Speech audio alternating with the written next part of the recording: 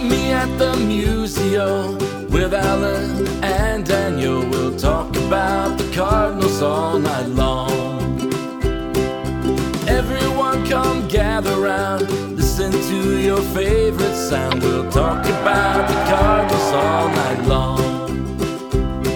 We'll talk the games and all the rest, about the team that we love best. We'll talk about the Cardinals all night long. We're gonna talk about the Cardinals all night long.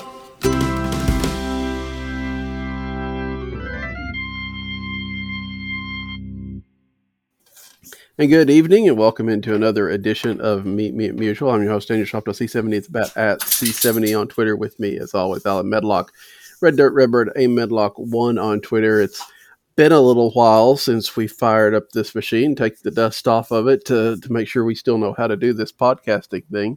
Hope everybody has had a good holiday season. And Alan and I we were talking before the show. Baseball just kind of seems to be well in the back burner. And I think that's just a function, not only a function of the lockout, which we'll talk somewhat about, but Alan, this time of year, it's really hard to get too fired up about baseball in general, just because, even on a regular year, this is a really dead, quiet time for baseball. There's not much going on.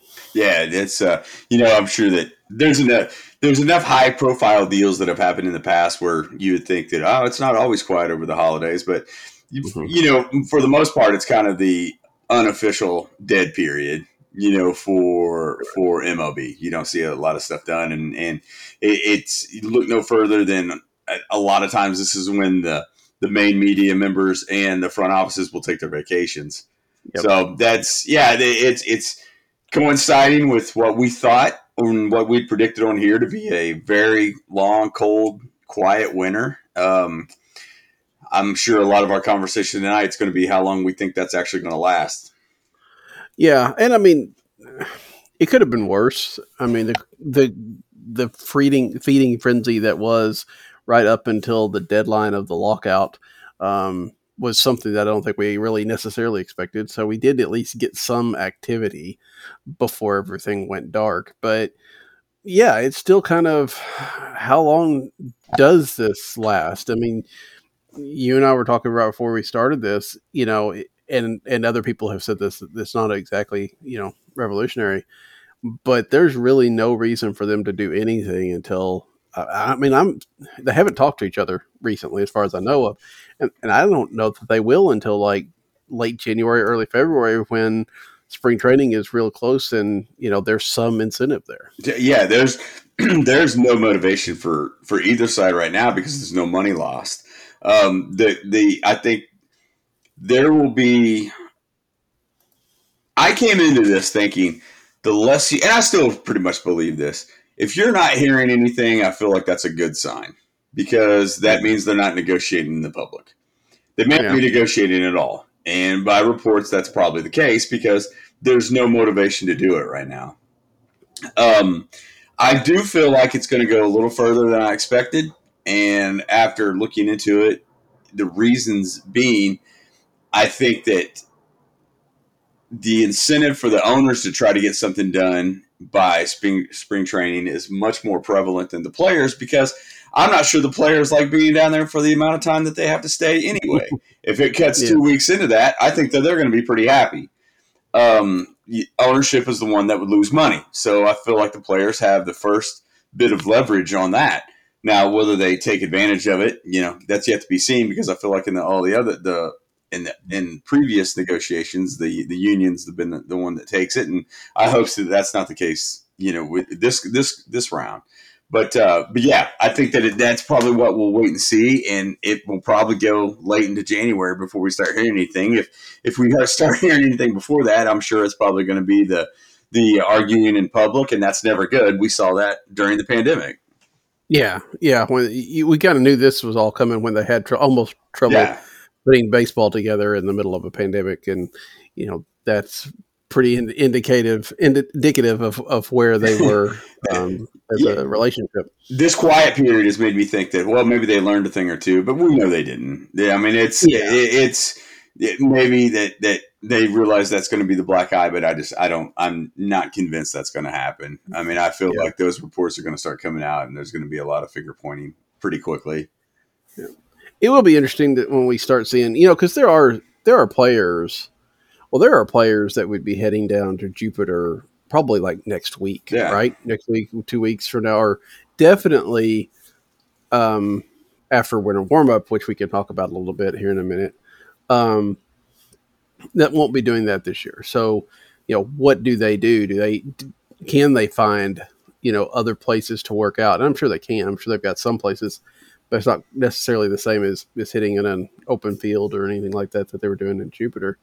But you're right. I mean, if I'm right, players don't get paid during spring training. So to miss spring training games is not much skin off their nose, except for like the daily meal money.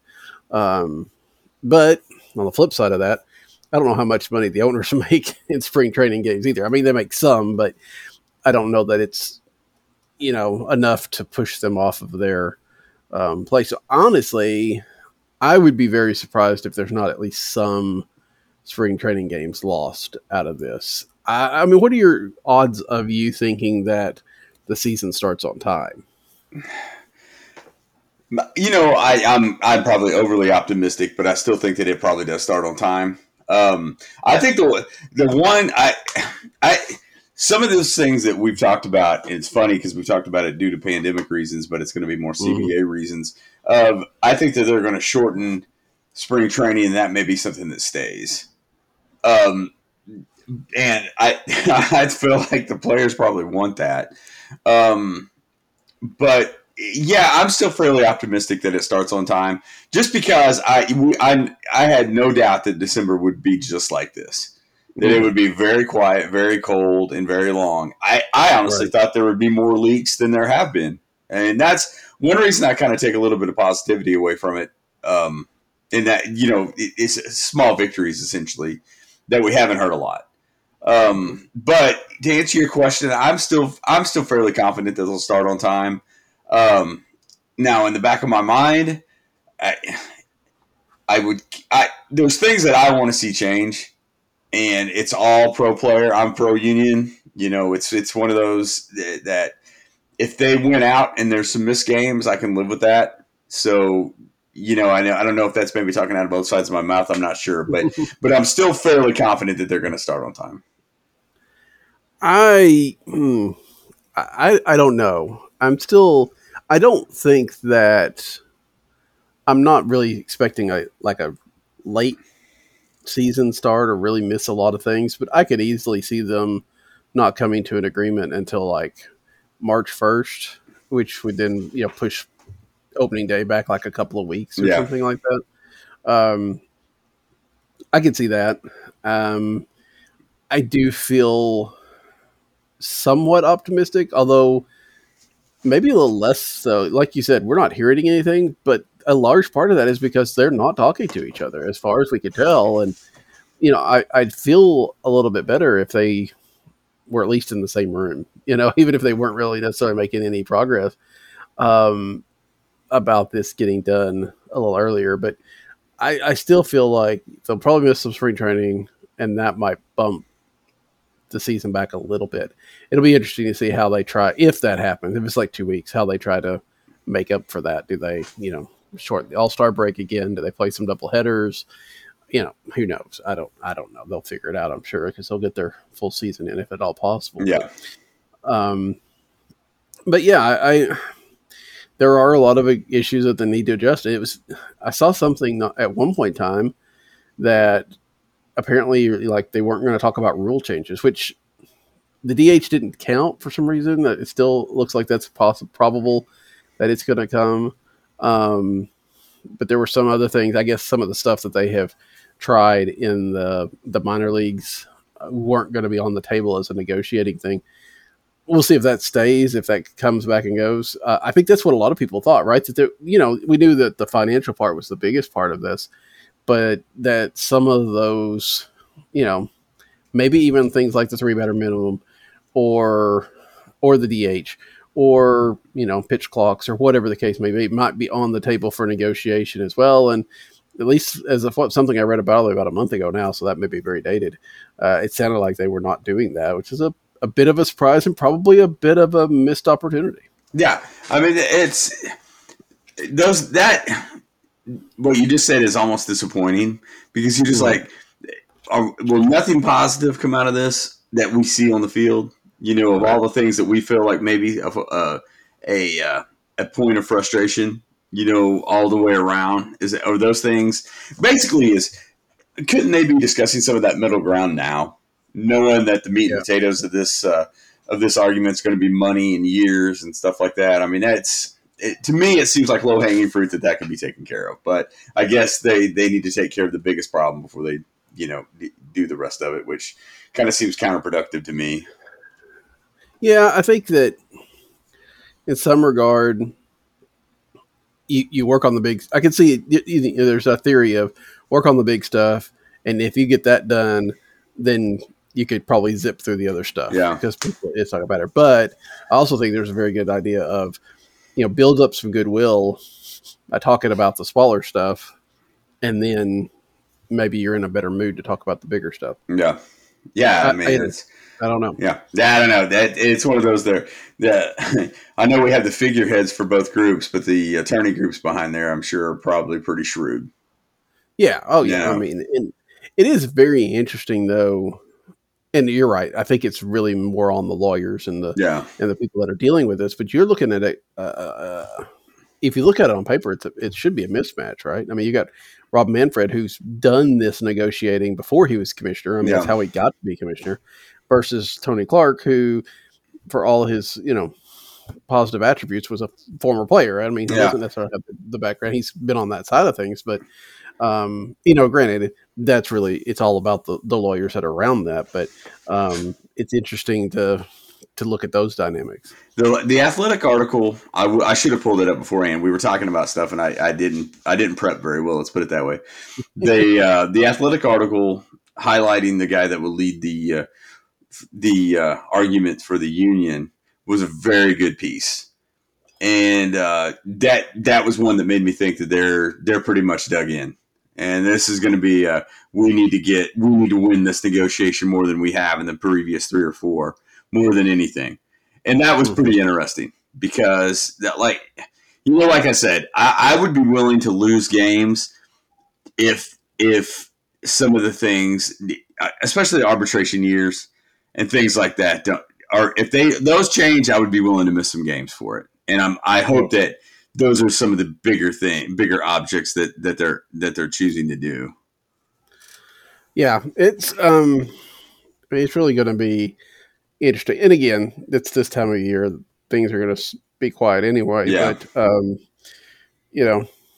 in this article here from Evan Drellich says they're not likely to talk about it till January. And that was a couple weeks ago, which is not surprising. I mean, nobody's going to start a negotiation around Christmas. I mean, that's just not going to happen. So I don't know. It seems to me, reading some of these articles that they're arguing about who's supposed to be making the proposals. They're a little bit more concerned about, who's doing what than what they're supposed to be talking about as well. Yeah. Yeah. That's, it's funny because it's how much, what do we miss? You know what I mean? It's how, that's always what's fascinating to me in negotiations like this of, what's going on? Is there a team in the room? Or are they on every Zoom right now trying to figure out, what direction they're going to go on this? Or is there a meetings minutes that said, this is exactly what we're going to go after and that we're not budging on whatnot? Is there a group of 100 people that are negotiating it? I don't know. Yeah, I don't know. I don't either. It'd be very interesting. I know, Craig Edwards, who used to be the site manager at Viva Alberto's, of course, he went over to Fangraphs and then left Fangraphs and now works for the Players Union, doing the analytics and things of that nature for them.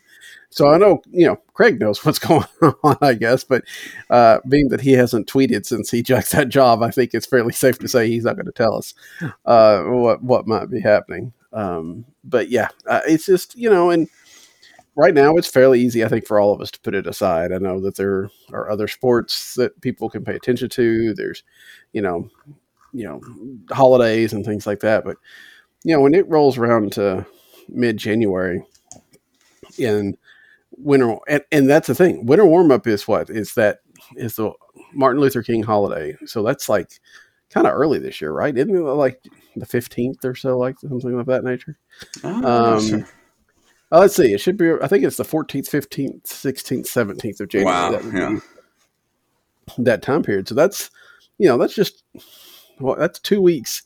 2 weeks from Friday, I think, would be when winter warm up is supposed to start. Now, I'm going to talk about that, but I'm going to be wrong probably. But it's usually around that time. As far as we know, right, they're still having this thing, even though, no players. Yeah. 15th through the 17th. So yeah, it's be 2 weeks from Saturday. That they're still doing it. They're still selling tickets. They're still doing all this stuff, but unless something changes, no current player can go. Yeah. I don't know if people like Ozzie Smith it'd have to be somebody outside of baseball. So Ozzie, who's employed by the team, so probably would be there if he's ever there. I don't know. I think a lot of his autograph stuff is, pre-signed. Other people, Ollie Marmol will be there, but maybe some retired people like, some of those of the 80s and 90s teams that are retired now. But even then, do they come or do they stay away in solidarity with the current thing? And if so, what happens to winter warm up? Yeah, that's a great point, and that's something I hadn't really thought about. I knew that they made the big, the announcement. Did it move down to the stadium? Correct? Yeah, it's gonna be in the stadium. That's what I thought, and then I remember that, and I kind of put it out of sight, out of mind type situation because I felt like any player, especially any closely associated player or recently, retired guy would have a hard time going. And I may be surprised. I don't know. The Cardinals may cut checks to a lot of those guys that they feel obligated that they have to go. But you're right. I mean, it's. I don't know how much of that's a stepping on toes or crossing picket line type situations. But that's incredibly interesting and things that I hadn't thought about. Yeah, and I know by now they would have had a list out of this is what autographs are going for, because there's levels. You buy a $20 ticket to get Harrison Baders, or you can get, probably Steven Matz for $10 or, stuff like that. And they usually have that listed out. And it hasn't been out there yet, which is not surprising. I saw on Twitter, you take it with what a grain of salt, because it's one of those accounts that tends to at least pretend that they have sources, and I don't want to judge on them because sometimes it seems to be right and sometimes I don't know. But anyway, that account said something of the fact that they would be canceling winter warm up, like the second or third to go ahead and cancel it. I don't know if that's true, but I could easily see that, which would be disappointing. I mean, I guess they did it virtually last year, right? Yep. But I'm sure that raised some money. I don't know if it raised the money that they're used to, because this isn't for them. I mean, this is for Cardinals Care, the charity that they have. So it's not like they're, raising money to make payroll or anything, but I doubt it raised quite as much last year. And if they don't have it this year, that's a big deal, I would think. So it's going to be very interesting to see how things like that go. And I think if it does come out like early next week that they cancel that, then I think it's a pretty good indication that, we're not getting anywhere anytime soon, at least. Yeah, probably so. That will be interesting to see if the trigger is pulled on that. Yeah, and it's funny the ramifications coming off the pandemic, or the pandemic, considering we're still in it. I don't know, the lost season of 20 and the makeup money and stuff like that. It's kind of an odd time, for this to be happening. Yeah, I mean, I'm sure that if ownership and players had their pick, this would not have been the year they'd want to have the CPA expire. Sure. Just because, hey, they didn't make a lot of, they lost out on some money last year because stadiums weren't at full capacity. And then, of course, almost completely lost the season 2 years ago. They can't afford to, and maybe that's good. Maybe that's, going to force the owners to the table because they really can't afford to miss much more of a season this year.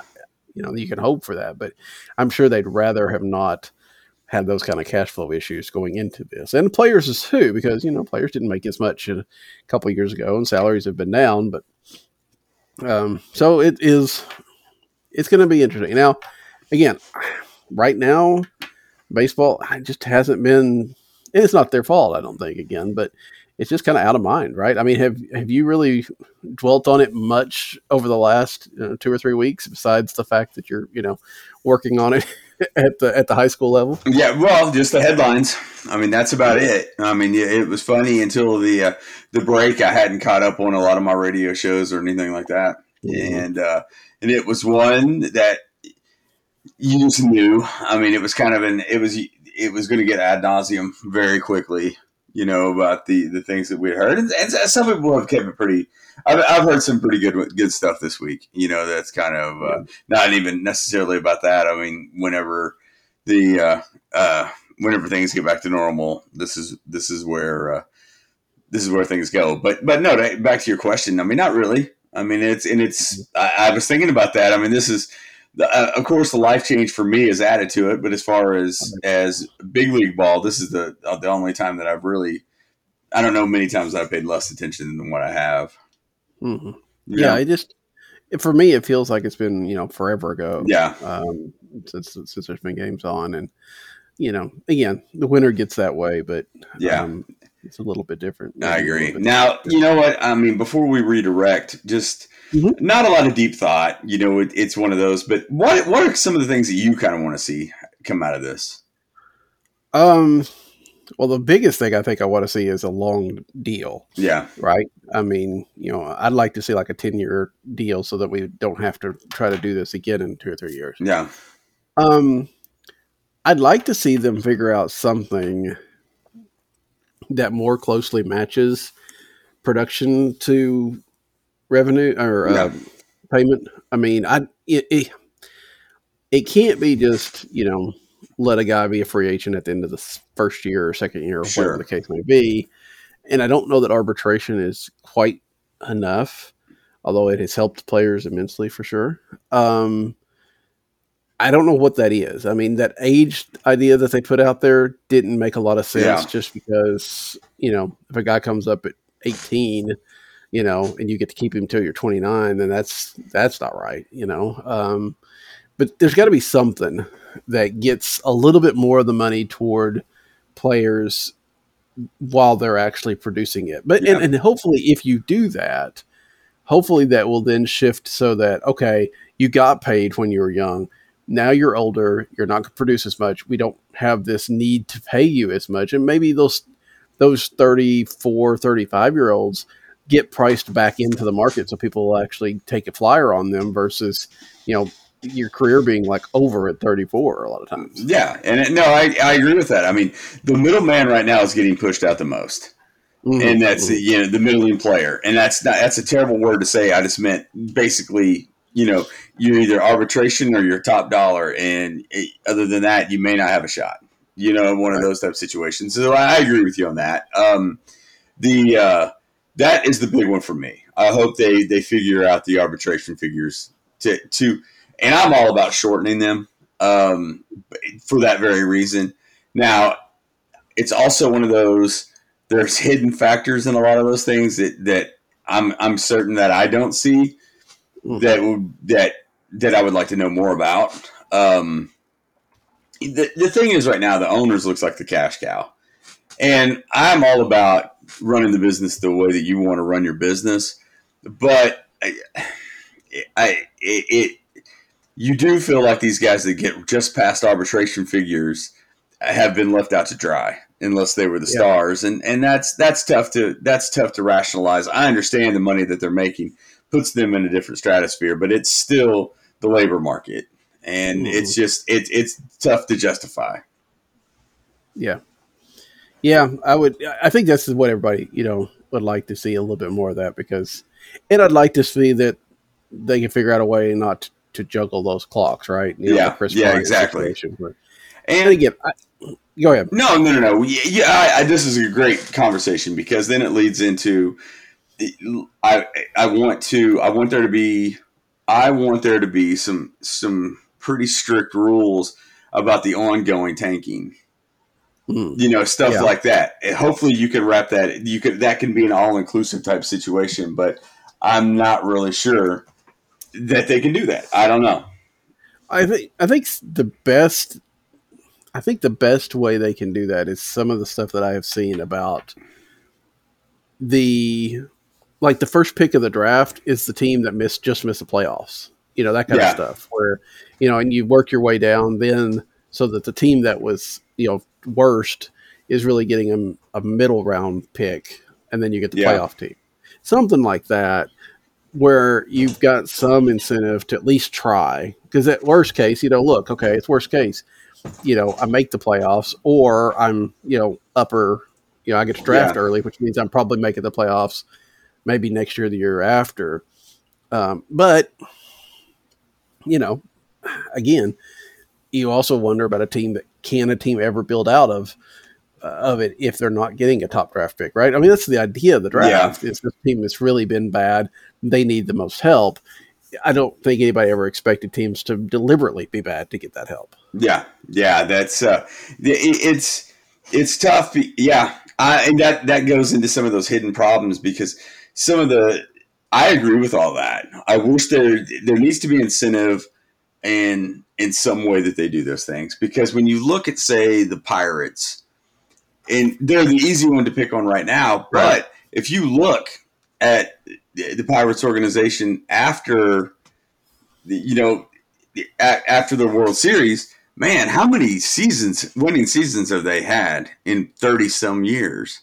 Right. You know what I mean? And you're just like, that points to a plethora of issues, from ownership to management to both, to a lot of things. So I don't know. I mean, what helps that? I mean, is it, you don't want to see a team leave Pittsburgh. I mean, they've been there forever and you want it to stay, but how can those teams be incentivized? And those are questions that I have. I mean, I'm a big proponent in the expanded playoffs. What I don't like is the number one reason that people don't want is because they don't feel like the owners will try. And that's what I can't stand about it. I'm just like, the fact that that's the number one argument against it is almost criminal. Yeah. I mean, well, it's at least one of the main arguments. The other one is, I think, one I would go with, although I think that's also very true. The argument I would put in is that you want 162 to mean something, and you do. So, the more teams that get in, the more likely you get those 81, 82 teams in there, and then they get that run. But that's I don't know. I know, but I mean, it can get into a lot of it. But the randomness of the playoffs to me is what means about any playoff is what means so much. So that doesn't bother me as much. In other words, but yeah, I think we don't mind the randomness as much. I just don't. It doesn't feel like a team. You hate to see a team that doesn't feel like it should actually be there win. You know what I'm saying? And we get the whole 2006 Cardinals, and that's a totally different argument because they were a better team than the record showed. Yeah. But if a team that won, in theory, some of these divisions, depending on how you do the playoffs, if a team won 79 games and made the playoffs, and then won the whole thing. Yeah. I think there's a lot of. I'm also, it's when I say expanded playoffs, I also think there needs to be some sort of realignment type situation. And if that means going National League, American League, that could be pretty interesting too. You know what I mean? Instead of maybe doing away divisions. Alan doesn't have a traditional bone in his body, I think, sometimes. Yeah, I'm not picking on you.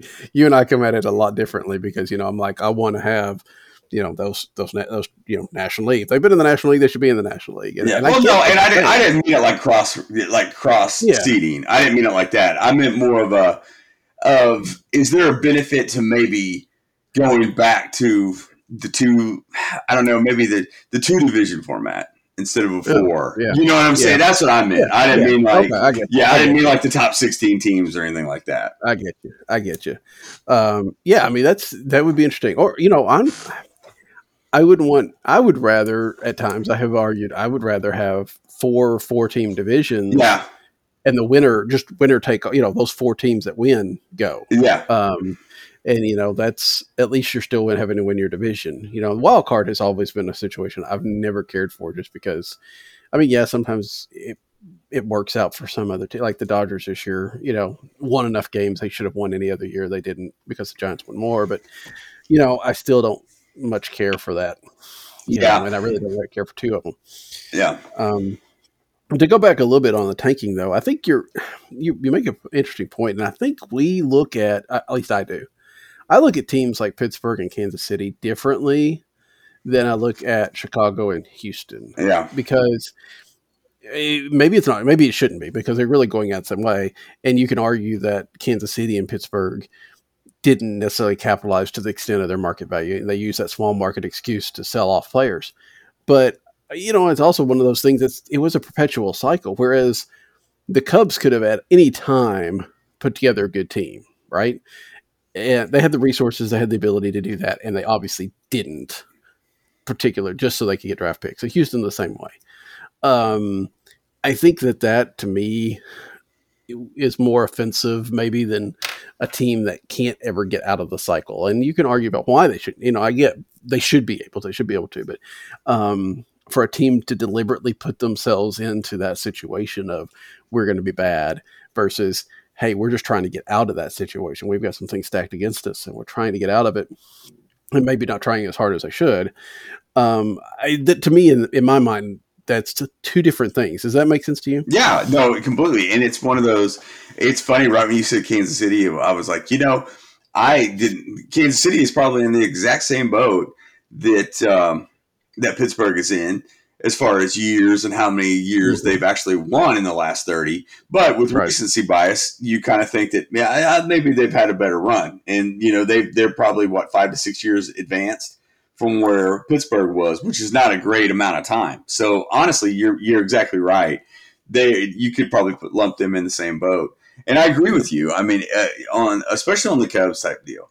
They did their complete organizational rebuild, bring in Madden, win a World Series, and have a team that should probably stick around for a little while. You build on that, you sign the guys. When we saw how that went last year, I mean, they essentially are going into another rebuild. I mean, we hear the Correa rumors, but I mean, do we think that happens, or is that just the smoke that we're hearing baseball wise right now, because there's not anything else? So you're right. I mean, that's one of those where the fans of Chicago don't necessarily deserve that. Yeah. Yeah, I agree. I think they'll come regardless, so they're kind of their own worst enemy. Sure. I mean, they're and even if they don't, the market, the TV revenue and all that kind of stuff is huge, and all that.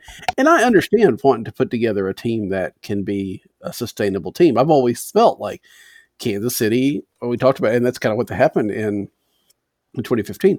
They needed to have 3 or 4 stars hit at the same time, and be good at the same time for them to be winning. Because that was their problem. They'd get a Carlos Beltran, and he would be good, and they could maybe push a little bit, but by the time, he would come to free agency and leave, or they'd need to trade him beforehand, and they didn't necessarily have 3 or 4 with him to go for it. Pittsburgh's done the same thing. Pittsburgh's had Andrew McCutchen, but they didn't have anything to go with him. Yeah. And some of that's to not being a smart front office, not being able to draft well, not being able to develop. There's a lot of different things. And some of that, there's nothing you can do to fix, right? Except for get new people in there. And that's what some of these teams done. They've gotten into the analytics and things like that. But yeah, the teams like the Houstons and like Chicago, that, just, hey, these guys are free agents, we're going to sell off and we're going to start this all over again without this idea of trying to sustain it, it's less than ideal. Any more on that before we shift topics? No, go right ahead. Yeah, it's fun to talk about, but we'll just we'll have time. I'm sure exactly. we're going to have some exactly. Guests, hopefully, have some guests here coming up soon. We'll have some different perspectives on some of these things. I want to talk about, since we have joined up last, Hall of Fame ballots have started to come out. Right, people are voting. We're seeing what these people are doing. I want to talk about, obviously, I want to talk about one in particular here in a minute. But before I get to that one, I do want to talk about these people. Like, there have been 2 different guys, I think, that have voted for nobody over the last 2 years. Yeah. And I think the year before that, at least one of those just voted for Derek Jeter. I get the idea of not voting. I know that Derek Gould has talked about, hey, you don't want to vote, don't send your ballot in, because that counts as a ballot. It counts as a blank ballot, and it makes it harder for anybody else to win. But if you can't find on a maybe not as loaded, but still good ballot, at least one player to vote for over 2 years, why do you even have a ballot? That's in my mind. Yeah, that's ridiculous. No, I agree. And I will say this. I have become so numb to the Hall of Fame stuff for that very reason. Mm-hmm. Because I'm like, something needs to change. If you remember when we had Ryan Fagan on last year, a Hall of Fame voter, I asked him, I said, is there any benefit to not necessarily a term limit, but a deal where you could maybe vote 3 years, then you're off 1 or something like that, to maybe combat some of this a little bit? And he didn't see any benefit to it, and there may not be any. But I kind of wish that they would adjust some rules from this happening, because it makes it seem very phony to me. It I don't know. It's just a black eye to the writers all around when it happens. And I know it's a small number of people that do it, but it just makes it so, I don't know, almost boring and meaningless to me. Yeah. And I know the push for transparency was to try to maybe make sure this doesn't happen, but I think it's almost backfired to some degree, that some of these guys are like, look, I'm fine with the hate. I'm fine with the backlash, because people are going to see my stuff, and I'm going to, and I don't know how much it's, a lot of people talk about them wanting to be self-serving, and I don't know how much of that is, but it's got to be at least some of it, right? I mean, it's got to be some of this, because, you can mail that ballot in quietly if you wanted to, but you're going out posting it. You want people to know, I didn't vote for anybody. Yeah. And, and you're willing to, take on whoever comes after you. I don't know how you defend that, honestly, without it just being an attention-seeking type of thing. Yeah, exactly. Yeah, that was the first thing that came to mind to me. Yeah. Now, I have been tinkering, and I hope sometime to write this post, because I want to really think about it, and I haven't really done it much. I also would like maybe your opinion. Does the Hall of Fame even matter? Roger Clemens probably not going to get in the Hall of Fame. I mean, maybe, we don't know yet, right? Yeah. But is there any baseball fan in 40 years that that won't know Roger Clemens? Yeah. Even though he's not in the Hall of Fame. Yeah. Even, I don't know. I mean, we do so much research, we do so much scholarship. There's so many books. If you want to know about the history of the game, I mean, the Hall of Fame is a great honor for these guys. But if you're talking about telling the story of baseball, I just don't know that it matters as much. No, I agree. I completely agree with you on that. And that's one of those to where I am not pro Barry Bonds in any way. Mm-hmm. And I'm not pro Barry Bonds because he was a jerk. You know what I mean? And that's terrible. That's the worst way to look at it. But he was a Hall of Famer before all the home runs. Mm-hmm. And that's what I think. That's what I don't like about the whole situation. E60 did a great story on him. And with it going into the last year of his candidacy, of how he's not going to make it just because of, he didn't fail the test, but his closed door testimony that was leaked. It's a whole joke, and that whole era was terrible for those kind of reasons, because that in the Clemens was just a spectacle of embarrassment, essentially. Right. But the thing is it's I just can't stand that you can't look back on his years in Pittsburgh and early years in San Francisco before '98 and say he was probably the best player in the game, not named Griffey, or right there with him. And just because his plaque's not on the wall in New York, that it's going to be downplayed a little bit. That's it. I agree. I think that the transparency has led to a lot of apathy to the Hall of Fame, and I'm completely guilty of that. Yeah, again, it's obviously this means something. I mean, and there are people that get mentioned, but you're talking about the 1900s that get mentioned because they were in the Hall of Fame, and not necessarily about people saw what they did or write about what they did. But even then, I think you can hear about stories, especially if you're following a team, you're going to know names and players that aren't in the Hall of Fame, even from that time period. And much more so in this day and age where, you when it's not a lockout, you can pull up video clips and things of that nature. I mean, people are going to see Scott Rowland and see video of him making amazing plays and all that kind of stuff. And anytime a third baseman discussion comes up, he's going to be mentioned, even if he doesn't make the Hall of Fame. I want him to get in there, but I just don't know for the historical purpose of things if it really matters, if this is just one of those tempests in a teapot. Now, saying how much we're not sure how much this thing matters, Mark Saxon put out his Hall of Fame ballot a couple of weeks ago, I guess. I don't remember exactly when. Let me see. I've got this up here. Let's see. This was December 14th, so right at 2 weeks ago today. And people lost their minds, and I think rightly so. Yeah. I mean, we've talked to Mark a number of times. We've always had a good relationship with Mark, and I like what he does.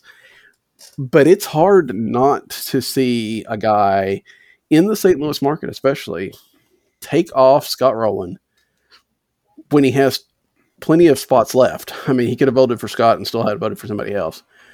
Have Omar Vizquel as one of the guys he votes for and not know what kind of reaction he's going to get out of that.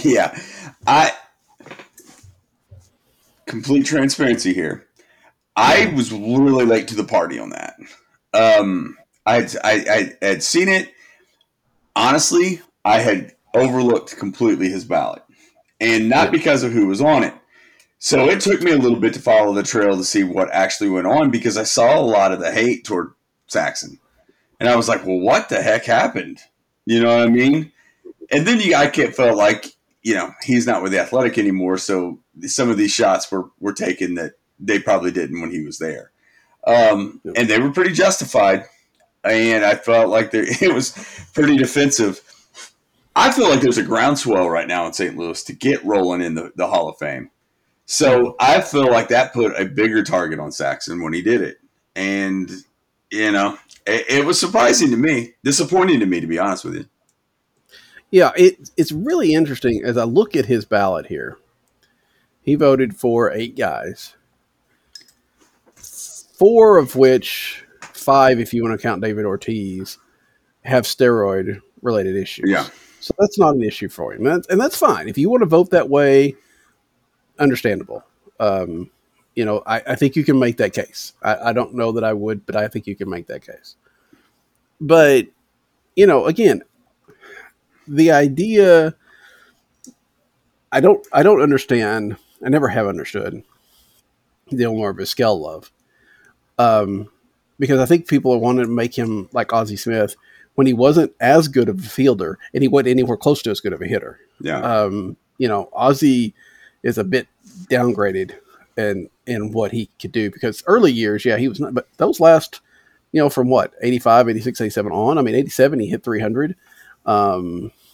He wound up with a decent batting line, I think, overall.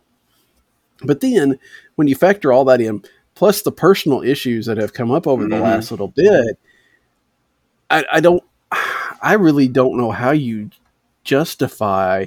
I know he's talking about blacking. He really seemed to cherry pick a lot of things. And the fact that I just don't know that I agree with his rationale there. But that was just, and again, he's not the only person that's made a ballot like this, but being a guy that's in this market and to not only not vote for Scott Rowland, but to vote for Scott Rowland last year and then take him off the ballot this year, even when he's not using up his 10 spots.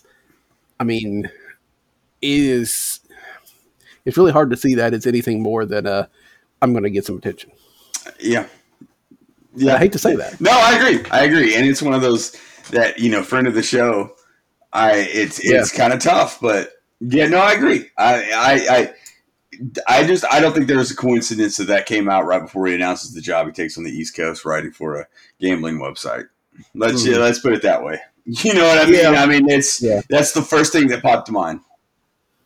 Yeah. And that may have at least helped him in that regard. And again, I hate to disparage anybody that's doing this because I'm sure that they at least feel like they have some justifications. And I don't really think that anybody sits there thinking, I want to make the internet mad. But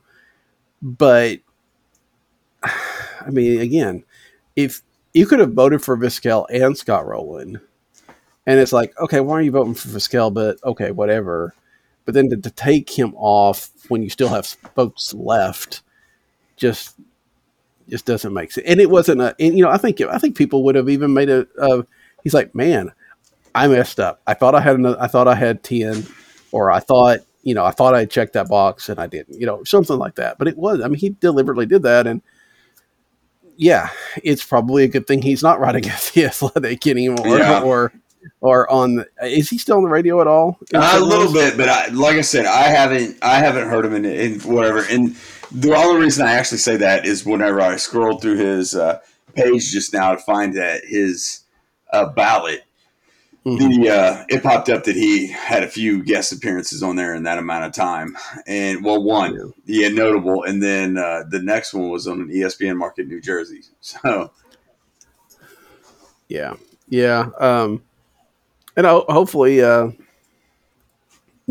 hopefully it'll work out for him. But yeah, I think that's probably a little bit telling as well. So, yeah. But who knows? Maybe somebody else put out a Hall of Fame ballot that gets us all riled up.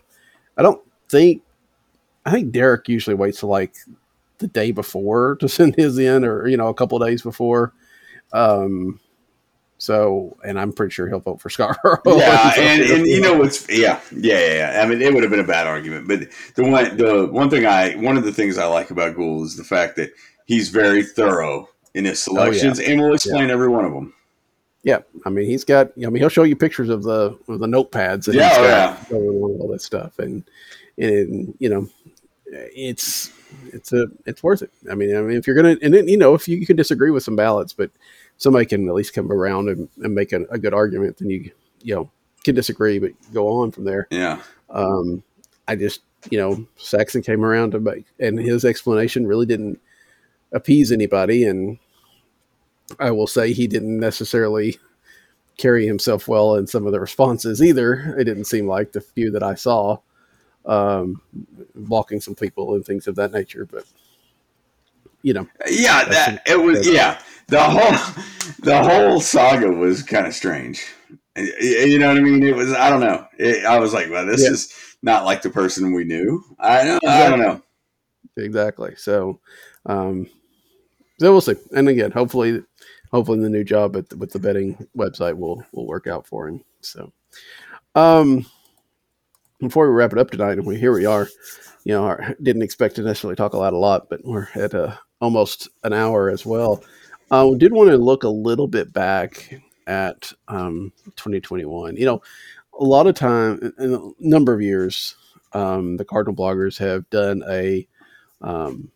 we did their Cardinal Blogger Awards and we had a ballot and all that. We're not going to do that whole thing this year because that would take forever. But just some, a couple of maybe categories. For instance, I mean, if you had to name a team MVP from this year, who would you go with?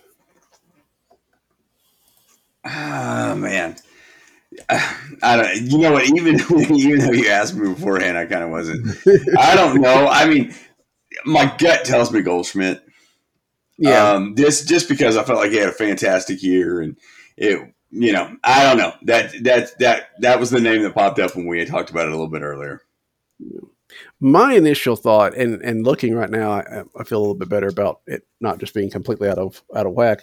My initial thought was actually Tyler O'Neill. Yeah, that's true. And Tyler O'Neill, you know, he tied for the league, the team lead in home runs, and he led the team at OPS plus. You know, he played Gold Glove defense. Yeah. And you know, I don't know. I mean, I think you're right. Goldschmidt carried this team at times for sure. I don't think you could argue that at all. I think you know, both of those guys are right there in consideration. No, completely agree. I mean, completely agree. And and I'm guilty of thinking it was Arenado or Goldschmidt, and not just because I wanted to go with chalk, but I was more impressed with Arenado than I could imagine I was going to be defensively. Yeah. It just blew me away.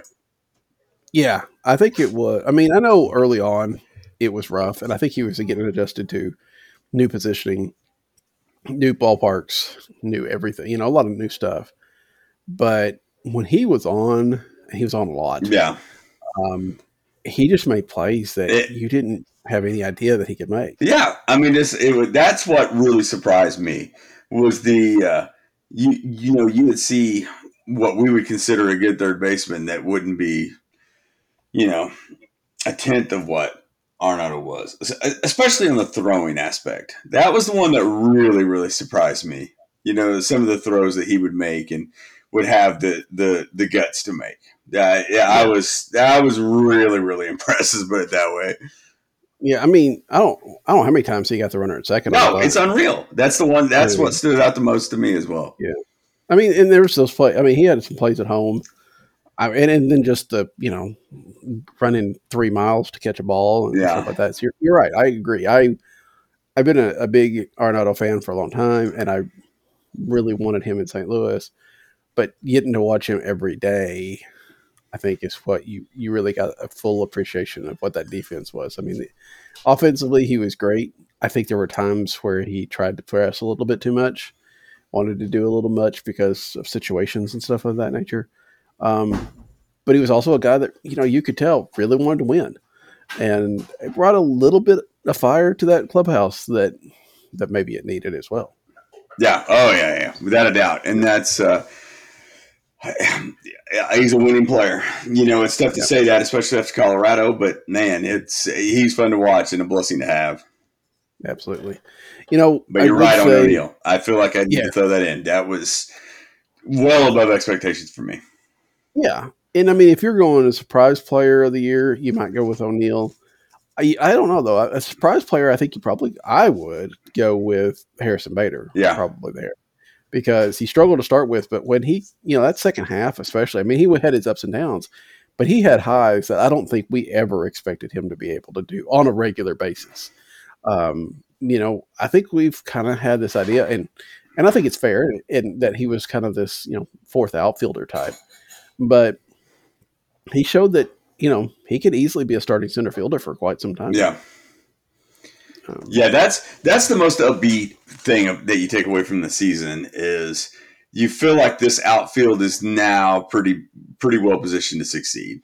It could be a year late for O'Neill in the fact that they may have a hard time wrapping him up at this point. Mm-hmm. But, I mean, you better late than never because I would take advantage of the years that you have with him at this point because it looks to be super athletic, and you have to think that Carlson only improves. Yeah. Yeah. You like that. I mean, you don't like it if you're Lars Nootbaar. Yeah. You don't like it if you're any of the other prospects coming up or a free agent that was hoping to land in St. Louis. But, if you're a Cardinal fan, you gotta like that. I would say Team Cy Young, but I don't think it's. I guess it's pretty obvious in the starters. I mean, it's Adam Wainwright. Yeah, and I think it probably is anyway. I guess the only other guy that would even make an argument might be Giovanni Gallegos. That's the only other name I would have thought of. Yeah, And that's a pretty impressive when you fact that, Jack Flaherty's still on this team, but injuries will do that to you. Yeah. But to see Adam Wainwright, I don't think, we saw a good Adam Wainwright last year, but I know you and I talked about it. It was kind of that idea of okay, well, but it was a short season and he could go out there. He was more rested. It was, just August, just a couple of months. How's he going to be able to do that for a whole year? And he was even better. At least some of the numbers were, for sure. There were some things you kind of wonder about, but overall, he was really effective. And he got Cy Young votes. Nobody would have seen Cy Young votes coming from Adam Wainwright in the year he turns 40. Yeah, I completely agree. It's and you and I were in agreement on that. It was one of those situations where you felt like, well, you didn't really have much to lose in the 60-game season. And it was one of those, I remember having the conversation before the season started, like, how much can you count on Wainwright? And not only did you count on him as your best pitcher, he was one of the better pitchers in the league, which is such a testament to him. It's just tough. It would be basically impossible to vote for anybody else at that point. Yeah. But yeah, Gallegos, I think it's pretty clear Gallegos going to be the closer next year, right? We could argue how I'm sure we will try to figure out this role that Alex Reyes is going to have, but Gallegos he's been one of those rare relievers that's been good for quite some time now. Yeah. That's one of those. That's why we even talk about going in the market and getting these guys, because there's so much fluctuation in relievers. It's 1 or 2 years, and then you're due for a down year, and he has some sustainability. And it's been awesome to watch because they've needed it so badly. And his strikeout numbers have stayed high. That's what's amazing about it. So, yeah, definitely the bullpen MVP. Yeah, no doubt. And hopefully we'll see the same type of thing next year. Yeah. If you were to pick a disappointment for this year, hitter or pitcher, where would you go on that? Gosh, I was trying to think of. It immediately goes to the rotation. Gut reaction goes to the rotation, but a lot of those are injury. It's one of those where you lost a lot of faith in Michaelis, but then you realize I may have expected too much out of him just because he's coming off the injury. The Flaherty injury, I don't consider that it's unfortunate, but not a disappointment. Right. All things considered, as much as I hate to say it, the failed bounce back of DeYoung has me the most concerned, and was probably the biggest disappointment. I felt like he would probably be about a league average player this year. Yeah. And kind of build on a down year last year that we knew that he had COVID, probably battled some issues with it. It's tough for me to say, but it's probably DeYoung. He did lose his starting spot too, Mm-hmm. Yeah, I think that's the thing is never would have expected going into this year that he wouldn't be the starter of the playoffs or something like that. Yeah. It was like he might not be a fourth place hitter or whatever the case may be, but he wasn't going to be that bad. And exactly. That's probably the biggest disappointment for me. The second, the argument, I think, other side of that, maybe a little bit on Johan Oviedo, because I thought he might make a step up instead of a step back. But there's a lot of, that's a guy that really still needs a lot of time in the minors. And I think, the first half, but I think Alex Reyes is on that list, right? We thought we were going to see something. We keep waiting for that, that prospect Alex Reyes. So I think we really kind of thought he'd make that step up. And even that first half where he was, he was getting out of jams, but it was still like you knew the crash was coming. And then, the second half, it was terrible. And I don't know that it was more of a disappointment than DeYoung, but it was probably in the ballpark. Yeah, it's tough as it is. And those are two of my favorite Cardinals. Yeah, but I can't, it's tough not to agree with you. And then what I don't like is the mystery of what he is going to be is just going to linger another year, and that's difficult. Yeah. Yeah, it is. I mean, especially when they go out and sign Matz. I mean, that rotation feels full, but they keep talking about him being a starter. But I can't see how he's going to be a starter, but he's not going to be a closer. Is he going to be a guy that they trust to go 2 or 3 innings? How often does that happen? I know there's been some talk about, with guys like Matz and, with Flaherty still coming off of injury and Michaelis maybe not going deep, that they'll need a guy to go the 6th, 7th, and 6th, 7th, 8th or whatever. But is that Alex Reyes? I don't know. Yeah. And maybe I feel like there's a lot of things have to go right for Alex Reyes to get decent innings that way. Yeah. Oh, I completely agree.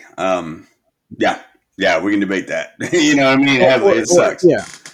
Or it takes a lot of discipline Mm-hmm. and of Marmol and the front office and stuff to say, hey, Jack Flaherty's thrown 5 shutout innings, but we're going to bring in Alex Reyes here. Because we're keeping Flaherty's innings down and we need to build up Reyes. And you could do that somewhat early going, I think, a little bit more than you could, July or August, especially if you're in a race.